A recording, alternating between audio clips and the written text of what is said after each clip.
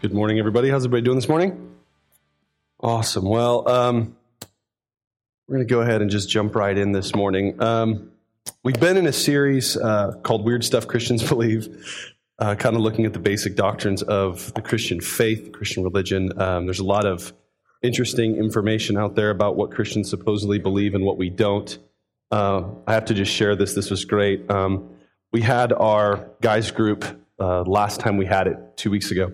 At another coffee shop, remain nameless for now. You can listen to the podcast and figure it out. But anyways, we were there, and I walk in, and I got there a little bit early so I could hang out and everything. And the barista asked me, she said, how's your day going? I said, fine. She said, what'd you do today? I said, well, finished up with job number 1, and now I'm going on to the second job. And she said, oh, what do you do? And I said, I work for a Vista. And she said, oh, what's the second job? And I drink flavored coffee, so she's just having to, pour coffee. And she's not actually having to do a whole lot to earn her dollar tip. And anyway, she's pouring coffee, and I said, well, I pastor a church, and she literally spilled the coffee all over the counter. It was great. And she looked at me kind of funny, and I said, is everything okay? And she's like, this is what she said. She goes, you don't look like a conservative Republican. And I said I was a pastor, and she said, potato. I was like,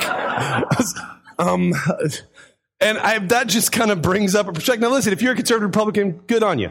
But I mean, the point is that there's all these things. Have you noticed that get kind of attached to Christian? And what we wanted to do in this series is really just strip all that away and say, what do we really need to believe as Christians? We have a saying around here. We have a few. One of them is that we're only as weird as we have to be. So we're kind of looking at what are the weird things that we have to believe as Christians. But I'm going to kind of pull kind of aside from that this week, and we're going to talk just specifically about what's going on here this morning about baptism. And so if you have your Bibles, you can go to Galatians chapter 3, verse 23. I apologize, we don't have any fancy graphics or slides or anything up there. You can just watch as the bubbles appear and disappear this morning. My computer crashed and died finally. So I went in and I had to bite the bullet in praying and believing Jesus for the money that I just spent on a new computer.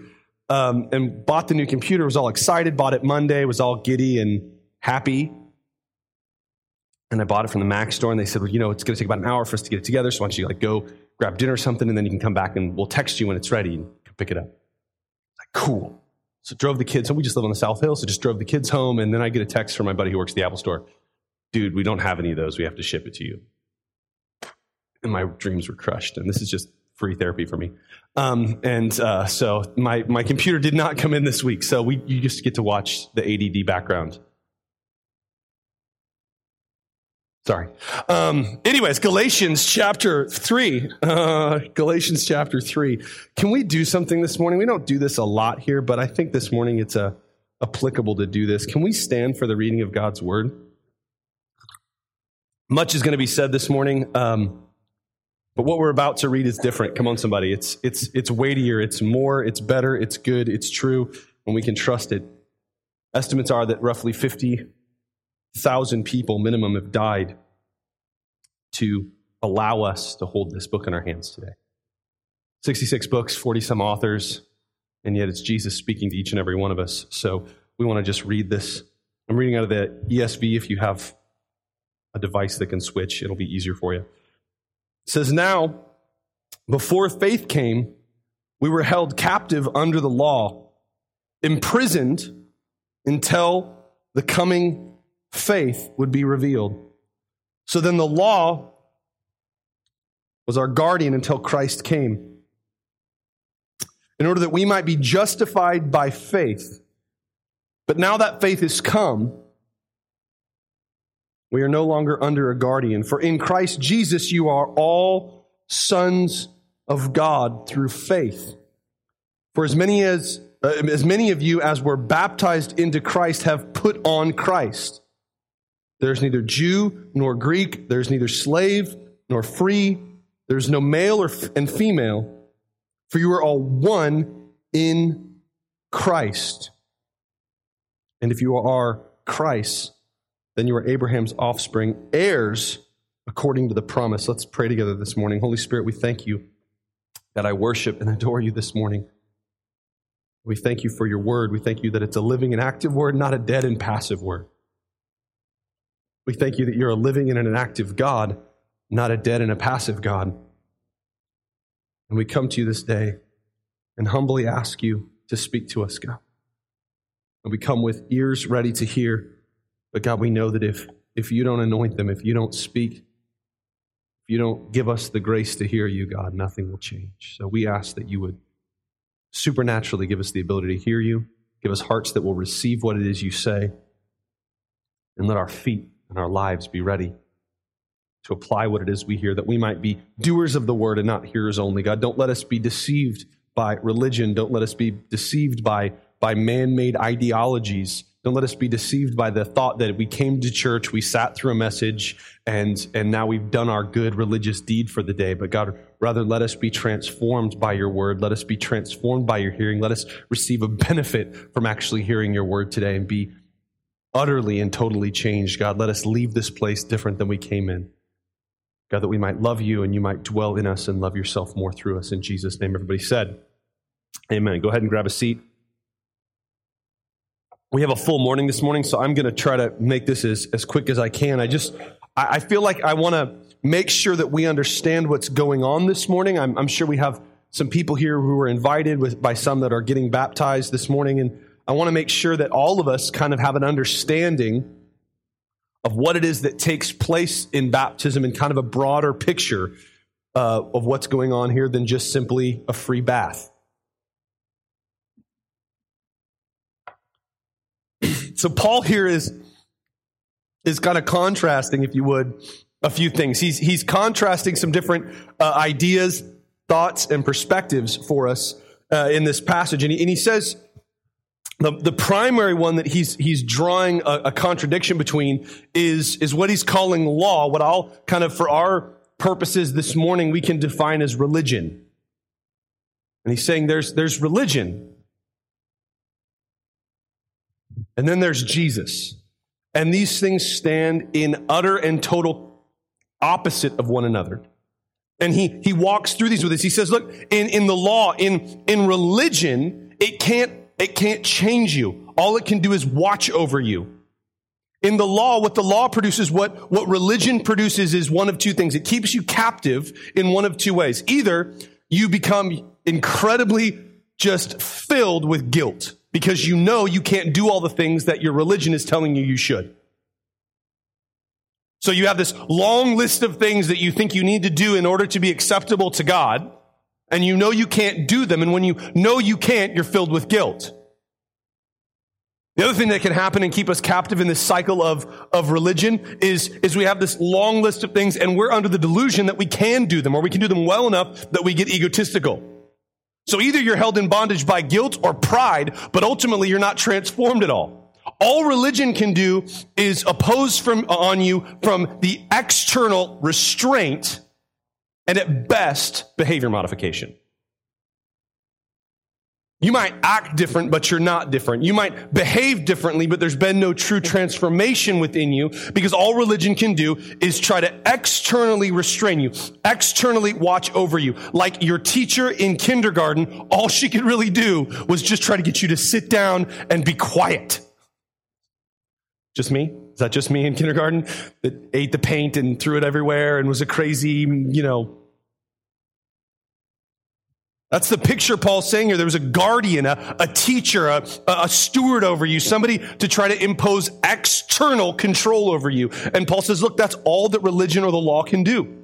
That's all the power that it has for you, is somehow to impose these things. And what I want you to understand is that this act that's happening, this thing that we're demonstrating, this moment of baptism for those of you who are being baptized and for those of you who are here to watch it, is not a religious exercise. It's not something where we're trying to impose upon them external control. It has nothing to do with that. You see, where religion tries to make you a slave of external rules leading to guilt or pride, Jesus transforms you into a son of God. All the ladies in the room are offended right now. I don't want to be a son.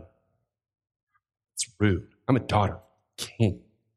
Well, biblically, you're not. I love you. I've said this before. I'll probably say it 1,000 more times before I die. Biblically speaking, we are all sons of God. Every one of us. If you have been converted, if you have experienced redemption, if you have placed your faith in Jesus, whatever theological term you want to use for it, if you know Jesus and have experienced redemption, the Bible tells us you're a son. The reason for this is simply because in the culture of the scriptures, in biblical culture, only sons get an inheritance. And we're going to talk about inheritance in a minute. But that's why God bestows upon you ladies, just follow with me here for a second, the honor of being a son. Because he has promises for you, and those can only be fulfilled if you're transformed into a son. Now, if you think God is sexist and that's rude, I have news for you. Gentlemen, we're all the bride of Christ. And ladies, I guarantee you it is easier for you to be a son than it is for me to be a bride. It's awkward for me to think about this. I don't like it. Jesus and I will have a conversation in heaven about this. But this is the way it is. We're all sons and we're all the bride. So in Jesus, through faith in Jesus, we are transformed. Our status just isn't changed. Our identity is changed. The Bible tells us we're justified. That means everything you did in the past has been forgiven. Every sin you've ever committed has been forgiven. And please hear me, your identity in the future has changed, which means that you are no longer a sinner, but you're a son. You're no longer a slave. You're a child of God. You have been transformed by faith. So religion brings restraint. Jesus brings redemption. Come on.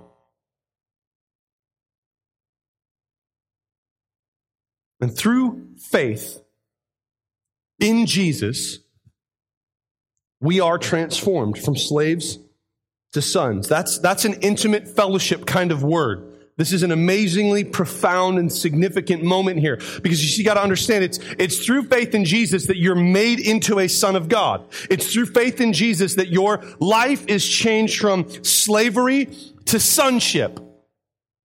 And if you continue reading here, he talks about in verse 29, and if you are Christ, then you are Abraham's offspring, heirs according to the promise. Can I pause here for a minute and explain to us what that means? Because there's a bunch of preachers on TV in giant houses that wear gold underwear and wives look like they lost paintball wars on their faces, who are standing up here telling us that what that means is God wants you to be rich and never sick and have a big house and drive a fancy car. And they're completely, utterly lying to you, either by choice or by ignorance. That's not what that verse means. Here's what it means. God made a promise to Abraham. And here's the promise, that he would be his God. Do we grasp the significance of that? The promise isn't for crap that you don't need. The promise is for an intimate relationship with a God who you could never earn his favor. Got a verse here I want us to read. This is Jeremiah. I asked him to put it up on this screen here. This is Jeremiah 32, 38 through 41. Jeremiah 32, if you want to jot it down. This is the promise. I was reading last night, to be honest with you, and meditating upon this morning, and all of a sudden this just leapt off the page at me. It was amazing. This is what it says. It says, and this is speaking of once faith has come. Paul here is talking, the scriptures here are teaching us that there was a time before Jesus, and then there would be a time after faith in Jesus would come. We're going to talk about faith in Jesus in just a second, but faith in Jesus would come, and there would be something different. And this is Jeremiah, hundreds of years before that, prophesying about what that day would be like. And that's you and me. So those of us who've placed our faith in Jesus, experienced redemption. And they shall be my people, and I will be their God. Do you let yourself meditate on the significance of that ever? Just stop and pause and think that the God who made everything, the God whose voice holds the universe in existence, said, I'm going to choose to be your God. And then it gets even better. And I will give them one heart and one way, that they may fear me forever. for their own good and for the good of their children after them. And I will make with them an everlasting covenant. Please get this, that I will not turn away from doing good to them. And I will put the fear of me in their hearts, that they may not turn from me. I will rejoice in doing them good. I can't think of a better promise.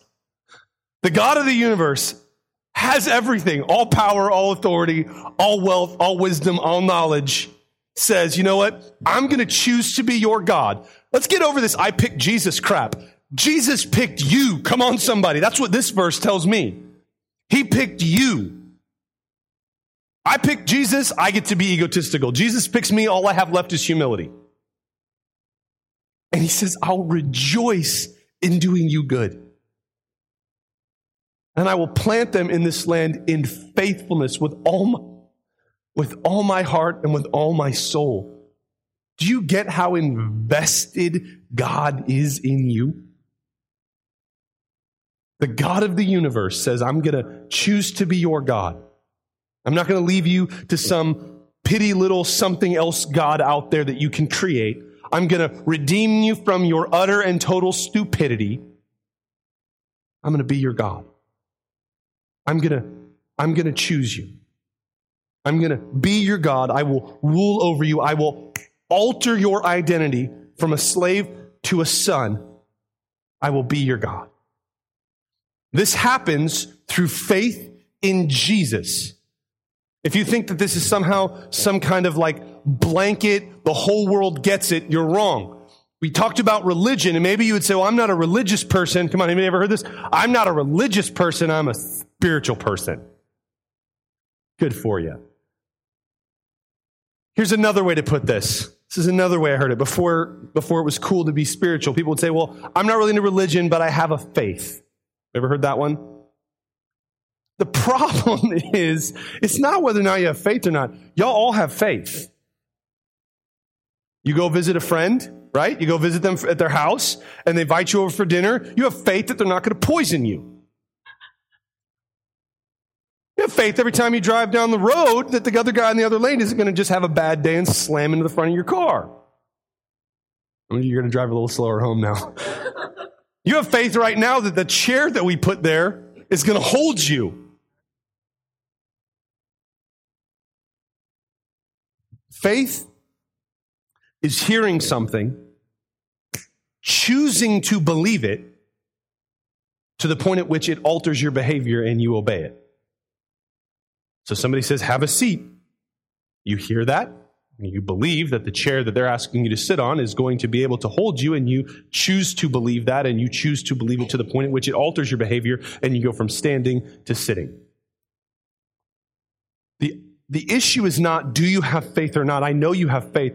My heart, my concern, my prayer, my message to you is, what is your faith in? Ultimately, in your life, where do you place your faith? Your faith. If you're drowning, and your faith to save you is in a rock, you have all the faith in the world. Your faith can be completely sincere. I really, truly believe that if you throw me that boulder, I will be saved. I will hold on to it, I will trust it, and I will believe that I will make it through this storm, because rocks are solid and they don't move. Yeah, but they also sink. So you're going to sink, and you're going to drown, and you're going to die.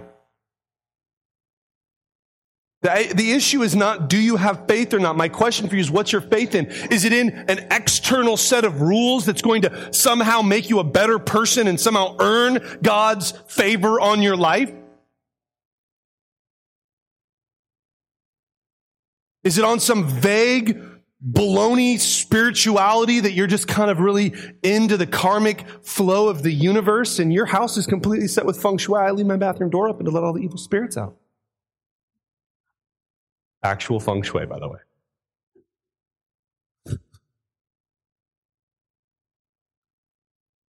I was sick, so I moved this plant from this side of my couch to that side. Now I'm going to be better. Well, I know I've been a horrible person my whole life, but now I've found this set of rules that tells me if I do all these things, then I'll be a good person. Shared this before. If somebody came up to you and said, look, I'm a closet serial killer. Murdered about 27 people. But I'm going to be a better guy now. Help old ladies across the street. Old guys with the bells at Christmas time. I'm not going to just put change in there. I'm going to put money in there. Start going to work. Going to call my mom occasionally. Write a letter to my grandma. Volunteer at a homeless shelter once a month. Well, at least once a holiday. Is that going to change the fact that that person's a murderer? No. The question is not, can you somehow modify your behavior in the future? The question is, can you be justified with what you've already done? Can your identity be changed from a murderer to a child of God? And the answer is yes. The answer is you can utterly be transformed from who you used to be to somebody new. That's the gospel. The gospel is not external restrictions altering my behavior. The gospel is you suck at life and murdered God. And at the exact moment that you murdered God, he died for you. And because he died for you, there is redemption, forgiveness, justification, and a new identity waiting for you in him. And in baptism, what Paul here is saying is we identify ourselves. Look, when we perform baptism, it is in the theater of our life. It is the drama of the death, burial, and resurrection of Jesus. It's why we don't just pick up a cup and sprinkle it over you. It's why we put you in a thing that meant to feed horses. Some of you are wondering, what is that? It's a horse trough. You're welcome. One of the suggestions was that we used a coffin. I drew the line there. It's very symbolic. I'm like, I don't care. We're only as weird as we have to be. That's weirder than we have to be. Horse trough, as weird as we have to be. There's no baptismal in this place. Pray Jesus provides. We'll put one in. It's in this moment of baptism that we're demonstrating our faith, that it's his death that paid for my sin. Look, he paid a debt that wasn't his. He didn't have to. He didn't sin and therefore require death. I sinned and require death. And Jesus stepped in and took my place. Jesus stepped in, as the song we just sang said, and he bore my cross. I'm redeemed. And in this moment of baptism, it's not meaningless. It's not purposeless. It's not vague. It's very specific. It's why we don't sprinkle.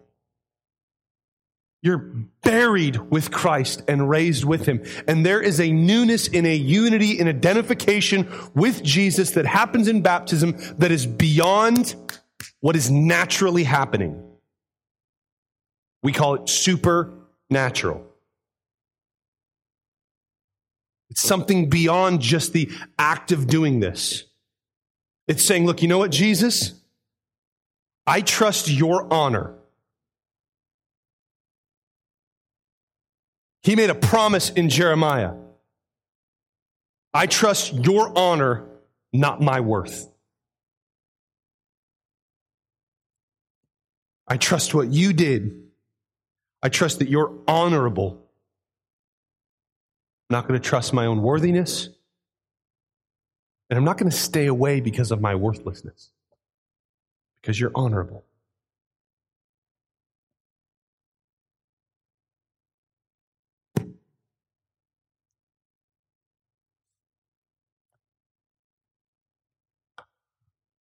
So here's where the rubber meets the road. Faith. Faith in Jesus. Faith in Jesus, according to the scriptures, starts with repentance. Repentance is just a simple word that means to change the way we think. Repentance is saying that I'm wrong and Jesus is right. Repentance says that I can't do it, but he already did it. And I'm going to trust what he did, not what I think. And if you're here this morning, my prayer, my desire, my heart for you is simply this: that you would repent. Whether you are one who would consider themselves identified with Jesus or not, repentance is a gift that God gives us that transforms our heart and changes. It's that process. It's the instrument that the process is powered through in transforming us from slaves to sons.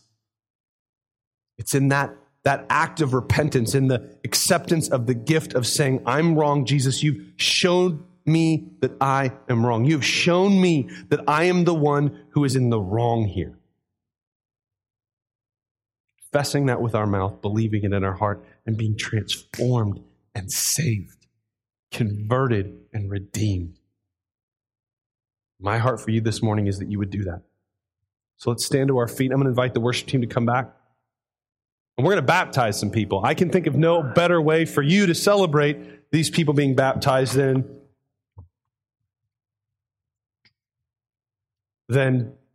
administrative moment there. I can think of no better way for you to celebrate their baptism with an expression and an acceptance of that which they are professing, confessing, and believing this morning, that Jesus is the one who transforms us, that Jesus is the one that redeems us. So I'm going to pray for us this morning. We're going to sing a song as the donkeys, I don't know, the baptizees, the candidates, the people are coming in, and we're going to go ahead and start here in a moment. I'm going to pray for us. Let's worship Jesus. If you've got some work to do with the Lord this morning, I'm going to invite you to do that. I really do want to encourage you, if you can. We're trying to keep this as still to the same kind of limit that our normal service is. So we're not planning on staying long, but I would encourage you to honor those who are being baptized today. Just hang out with us till the end. We'll keep worshiping as we dunk and go. Let me pray for you. Holy Spirit, I thank you this morning. I thank you that you are good. I thank you that you have chosen to choose a people. And I thank you that you've said in your word that you would be our God.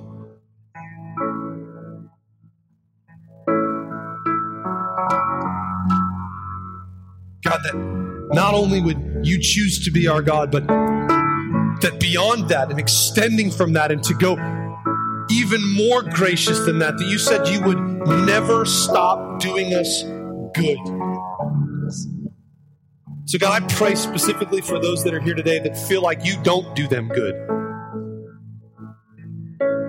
Lord, if there's somebody here who feels like you've done them bad, you've done them wrong, you haven't done right by them, Lord, that you would open their eyes to see you for who you really are, that you would open their eyes this day and you would show them the good that you have done for them.